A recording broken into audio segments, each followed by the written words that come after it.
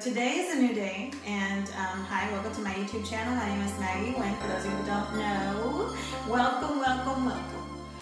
I speak through the lies, truth in the name of Jesus. I speak through the fear, hope in the name of Jesus. I speak through the brokenness, wholeness in the name of Jesus. In the name of Jesus. Hello, Overcomer. This is Maggie. Welcome. Today we're talking about getting to Jesus.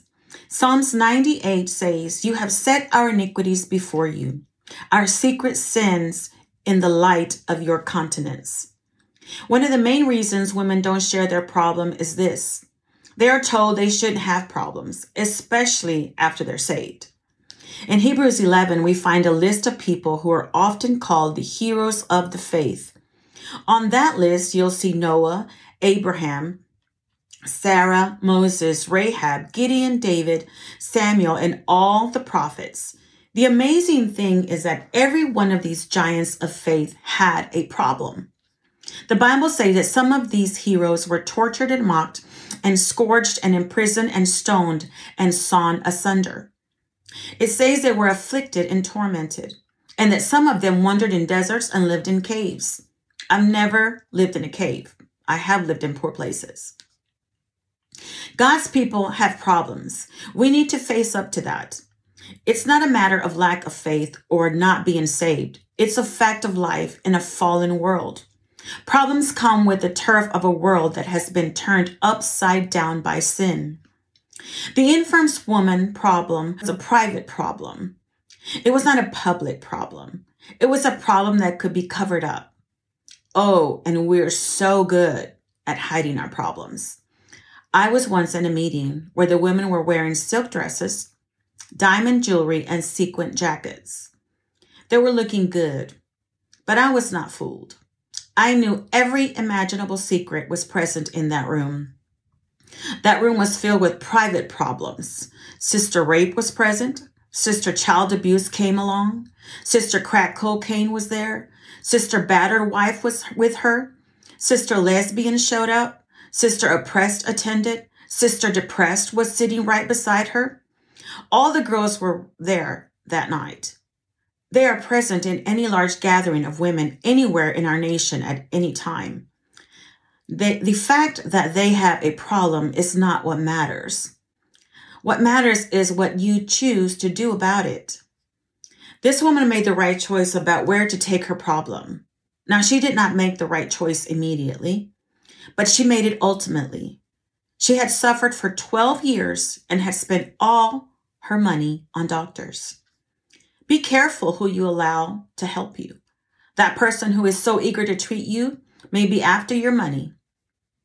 Be careful whom you trust with your problem. That person you may not be worthy of your trust. Be careful who you invite into your confidence. That person may gossip about you behind your back. Beware of the counsel of the ungodly. They will give you plenty of advice, but they cannot give you any lasting help. If you're going to seek out someone to help you, seek out someone who knows the answer. Find someone who will say to you, Jesus is on the way. Jesus is coming. Jesus is the healer. Jesus is the problem solver. Jesus is the answer. Jesus is the one who can plug the problem that is draining you dry. Reach out and touch him by your faith. Now, in Psalms 90, verse 8, Moses says that God sees everything about us, including our sins. He says that God knows even our secrets. The verse says, "You have placed our iniquities before you, our secret sins in the light of your countenance." This verse refers to sin that is concealed, hidden, or forgotten, sin of the heart, sin we have tried to hide from the world, sin that has passed away from our own recollection, the cause of all trouble, consumption, and death. The psalm is a prayer that God will not overlook human experience, but bring mercy to the congregation.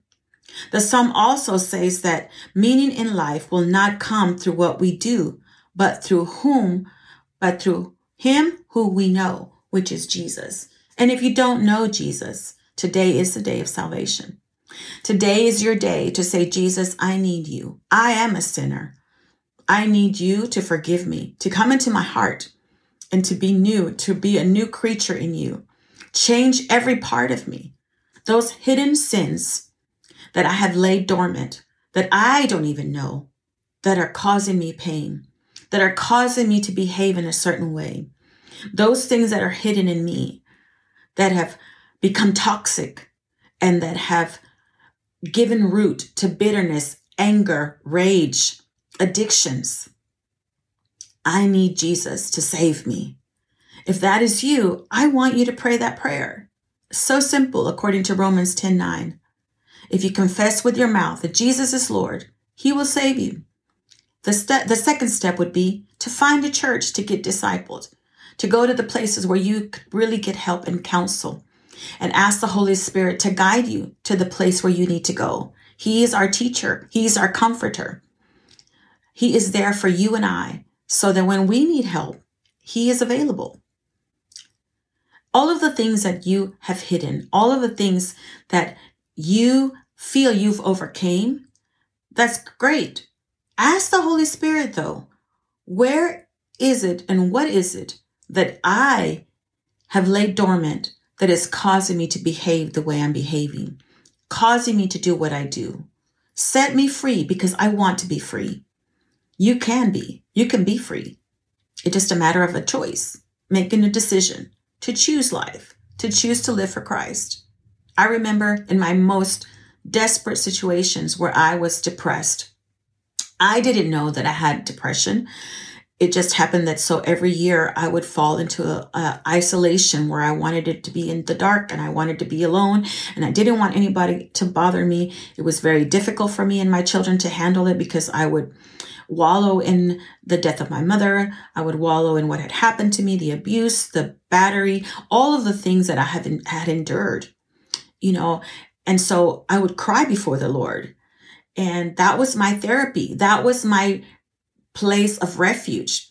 I would go before the Lord and I would just weep and ask him to heal me, to help me. Why did this happen to me? Why did all of this happen to me? And I would dwell and dwell and dwell over that tomb. I would dwell over those emotions. I would dwell over those events that I could remember because I couldn't remember anything good. So I would dwell in those and I would bring it before the Lord and I would cry and I would cry and I would cry until I couldn't cry anymore. I would lay on the floor until I would pass out, fall asleep. It didn't happen every night, but during those difficult times, I would get into that slump where I just wanted to be alone. I didn't want to be bothered. And it was difficult because I had children that needed me. And so it came a time where it was no longer months of depression. It was less and less and less. When I started to lay hands on myself, when I started to ask God for forgiveness and who I needed to forgive, when I began to lay hands over myself and say, I rebuke this spirit of depression. I come against you in the name of Jesus. You cannot have me. I speak life to my spirit. I speak life to my soul. I shall live and not die. I began to fight back and not just wallow in those moments, but fight back in the spirit and with the word of God. And I clung to that scripture. I can do all things through Christ who strengthens me. I will live. I shall live and not die. I shall see my children grow up. I shall see to live my grandchildren. And guess what? God did it. He did it for me. I no longer wallow in those moments. Do I have times where that spirit of depression wants to come upon me? I think back and I say, where did I open that door? Why is this happening? And I realized that it was through seasons that what I would go through when I was younger. It would still affect me when that season came. The climate would change, the Christmas would come, and I would remember my mother passing away, my father, his heart attack, things that would happen. And I would say, God, they're in a better place. My mother knew you. I would start thinking and dwelling on the positive. She served you. She was a believer. She was a soul winner.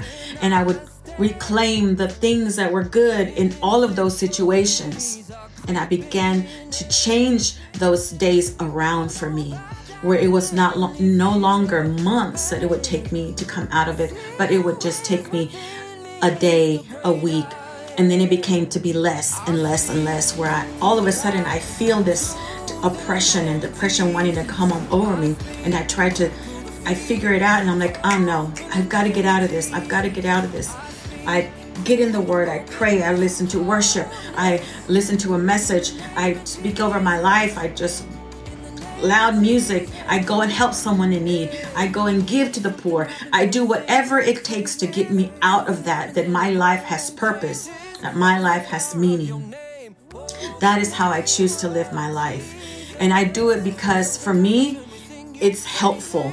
For me, the Holy Spirit has taught me that when I give unto others, when I do unto others, when I help them, when I help people, I'm fulfilling the purpose that my life matters. My life has meaning. My life was ordained by God to live it to the fullest and abundantly, regardless of what the enemy did to my life. The enemy oppressed me. He did it for those years. But from that point on till now, he's not oppressing me. What I choose to do with it are my choices now. So I pray that you would choose life and not death, and that you would choose to come before the Lord and ask him for forgiveness. Ask the Lord to come into your heart and recognize that Jesus paid a price, a high one, for you and I. I pray that you will have a blessed day and be encouraged today that you shall live and not die and see the reward of the Lord. Stay faithful, stay focused, and stay fearless. For God is for you. And if God is for you, who can be against you? Overcomer, you and I. Have a blessed day.